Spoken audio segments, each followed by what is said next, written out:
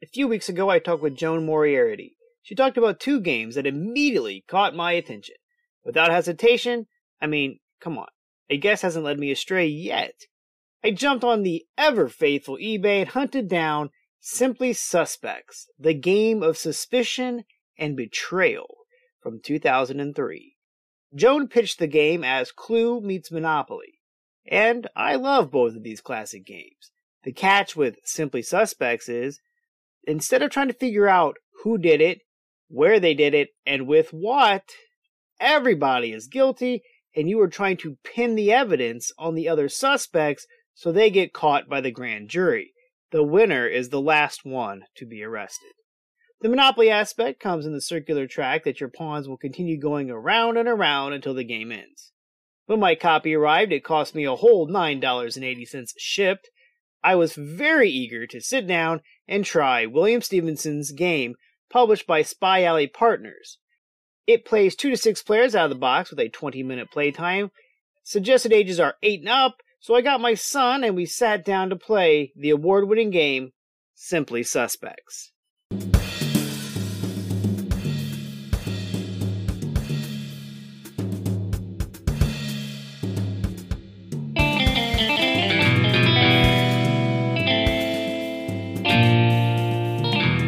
Alright, welcome back to the Luncheon Board Game. I'm your host, Adam Collins. Let's take a look at the rule clarity for Simply Suspects. The rules to Simply Suspects are a black and white double-sided sheet of paper smaller than an 8.5 by 11 sheet of regular copy paper.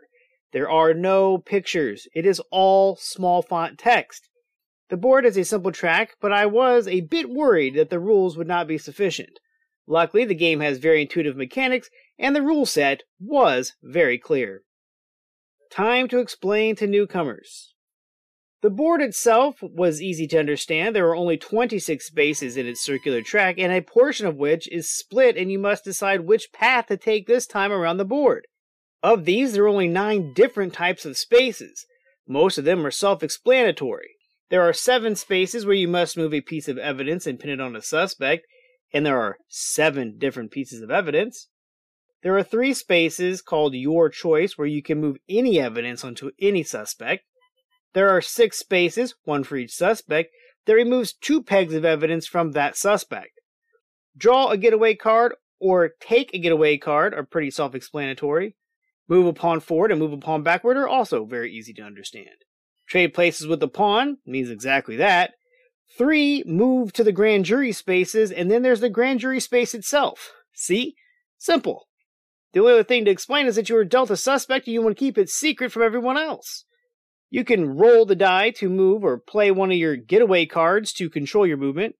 When on the grand jury space, if your suspect has 2 or more pieces of evidence pinned on them, you're out of the game. If not, you don't have to, attempt to guess the identity of another player. However, if you are wrong, you are out and they get all of your getaway cards. That's it. What'd that take me? About 2 minutes? Gameplay. To start the game, every player is dealt a suspect identity face down. Keep this secret. Everyone selects a colored pawn and places it on the start space.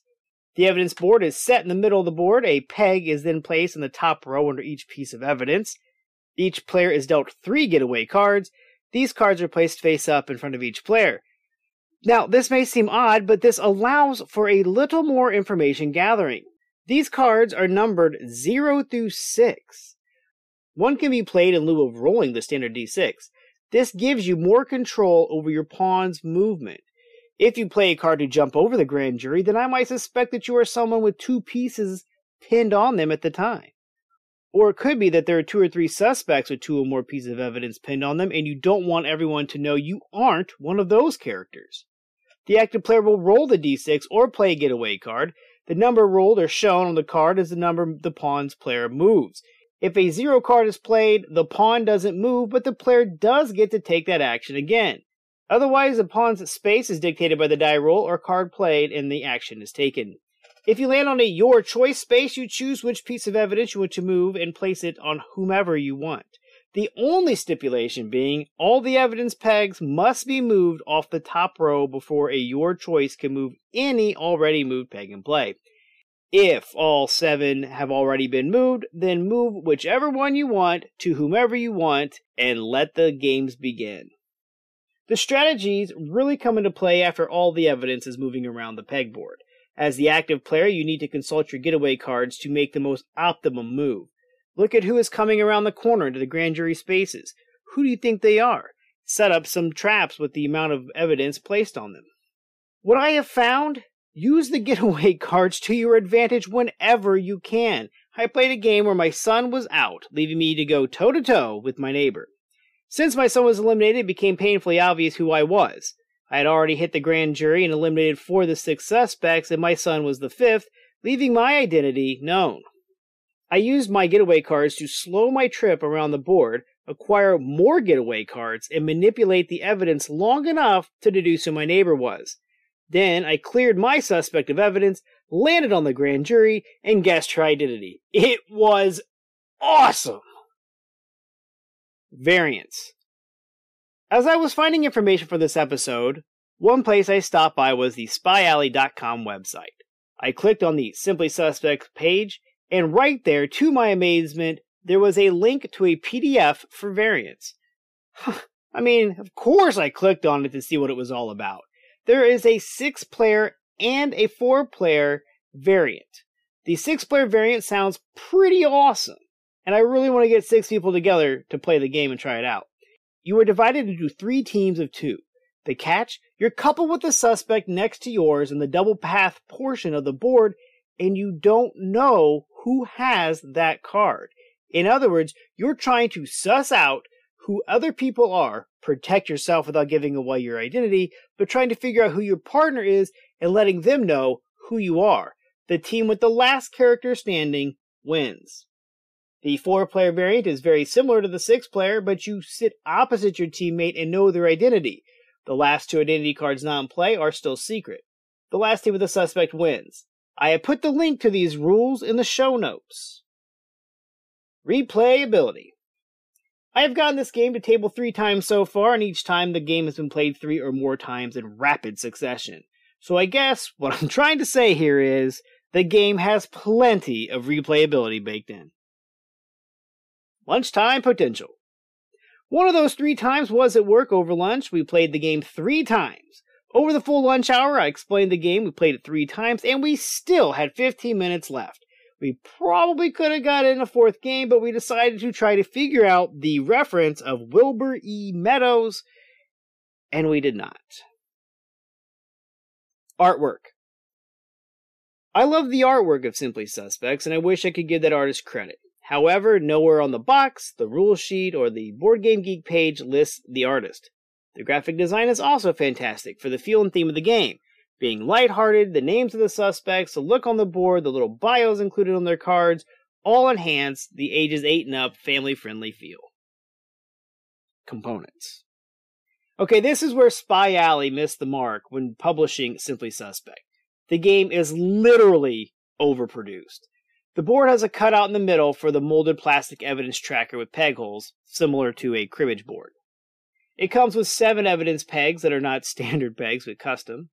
It has 6 PVC cards. That's right, the suspect cards are PVC. They are amazing quality. Then you have the 6 standard pawns right out of the game, sorry, a D6, which is standard, and a deck of getaway cards that are, well, not quite up to snuff with the rest of the game. Lastly, the box is oversized in depth. Simply Suspects could have been made way cheaper, been much more affordable, and probably a larger hit. A hit that would have crossed my attention much, much earlier. Bang for the buck. Well, as I said earlier, I paid less than $10 for my copy of Simply Suspects. So, totally worth the money. Yet this is where I think the game probably ran into problems when it was originally released in 2003. I mentioned it just a second ago in the component quality section. The game had, and still has according to Amazon, a $40 MSRP. You can still buy it off Amazon for $35. I have played the game 10 times already, and I've already gotten my money's worth at less than $1 per game so far, and the more I play it, the more and more that number will go down. I would advise finding this great game, but do so at a used market. With the suspect cards being made out of PVC, they should have nowhere keeping your identity safe. Summary. As I stated in my opening, Simply Suspects is an award-winning game. What awards? Well, it won the National Association for Gifted Children's Parenting for High Potential, the National Parenting Center Seal of Approval, the Creative Child Magazine's Seal of Excellence, and Adding Wisdom Award Parent to Parent. I'm not familiar with any of these awards, but, 4 awards for a game is pretty impressive. I would agree that Simply Suspects is an amazing game. Shockingly, though, it only has a 5.6 on BGG with a total of only 146 ratings. I urge you to scour your local consignment shops, eBay, or wherever you buy your used games and find a copy to give Simply Suspects a try. As usual, you can reach out to me on Facebook at facebook.com/groups/eatlunchandboardgame, email me at eatlunchandboardgame@gmail.com, or go to my website, eatlunchandboardgame.com. And remember, board games build bridges.